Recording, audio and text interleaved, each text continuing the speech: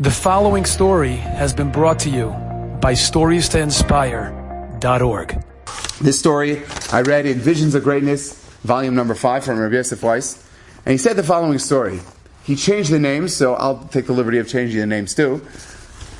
Akiva Levi was a very proud Yehudi, very proud Jew. He used to always go around with a kippah wherever he went. And he was involved, it seems like, in the drapery business. He would sell different types of drapes and different types of items to make the house look like a very nice, warm, welcoming place. And he lived in Manchester, England. Anyways, he's going around telling people this is his job, this is what he does.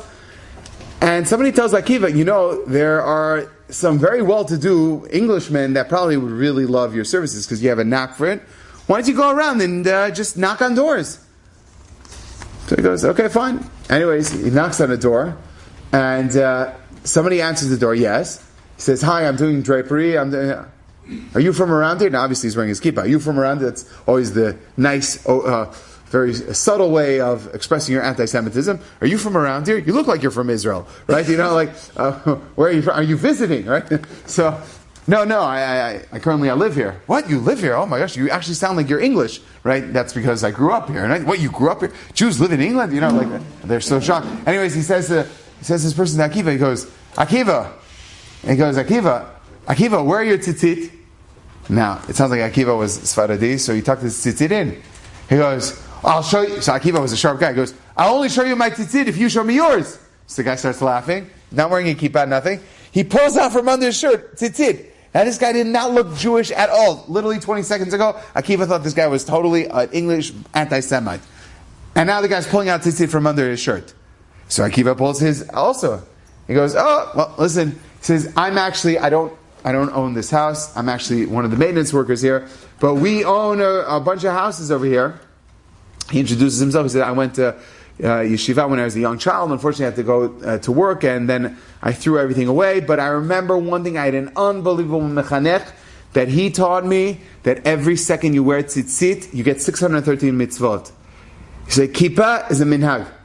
You want to do a mitzvah that no one else sees, it's only between you and HaKadosh Baruch Hu, and you get so much reward, keep the mitzvah tzitzit. And he says, since I was a little child till today, I wear tzitzit every single day. I don't, unfortunately, keep other things, but I keep tzitzit. That's the mitzvah I keep.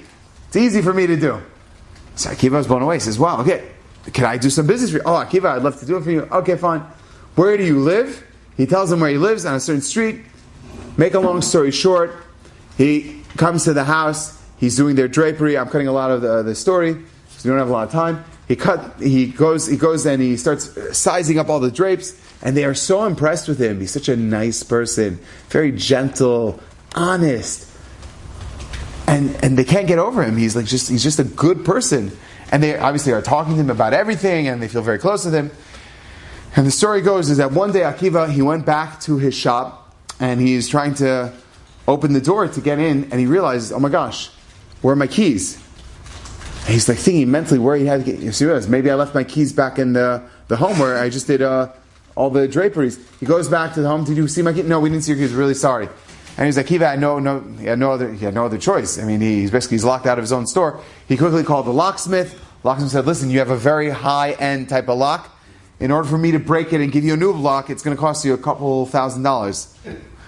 So Akiva goes, yeah, okay, fine. Kaparat avanot, fine, go for it. Okay.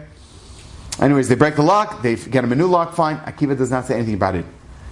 6 months later, Akiva gets a phone call from that family. They say, Akiva, you need to come here immediately. Why? Just come. He comes, and he sees everyone looks so upset. He said, what happened? He said, our patriarch, the one who wore the tzitzit but didn't wear anything, unfortunately he passed away in an automobile accident. He's dead. And we want you to basically perform the levaya and all the services that need to be done, because you're like our rabbi. Akiva was like, I don't know. He said, no, Akiva, come on, please. So anyways, he called his Rav, he asked him what he should do. The Rav told him exactly what steps he needed to do. And as they're getting ready, suddenly he overhears the almanah getting very excited, going, oh my gosh, I can't believe it. So he runs over, he says, everything okay? Is everything all right? Akiva, look!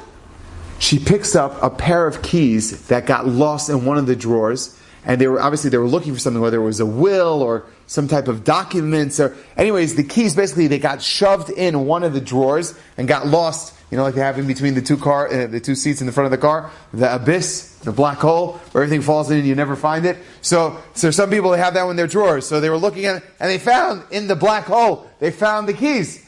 Akiva, we're so sorry. How much did it cost you? No, don't worry about it. Anyways, one of the people there is what they call in Yiddish a chevraman. He immediately put a call into one of the locksmiths, goes, hello, I just want to know, I'm locked out of my store and I have this and this type of lock. Can you please tell me how much it will cost to repair and replace? He says, that'll be roughly £1,000. And he's like, £1,000? Like $1,000? And he didn't even tell them about it. The only reason why they found out is because one of the sons was a chevraman. He decided to call up and find out. He said nothing about it. He just came as if nothing happened. How can I help you? That family today is Shomrei Torah Mitzvot because of Akiva Levi.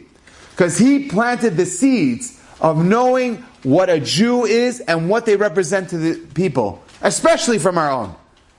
How you have to conduct yourself with ni'imut and such impeccable midot.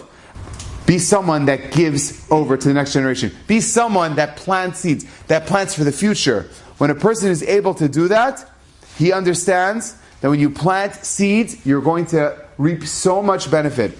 Enjoyed this story? Come again. Bring a friend.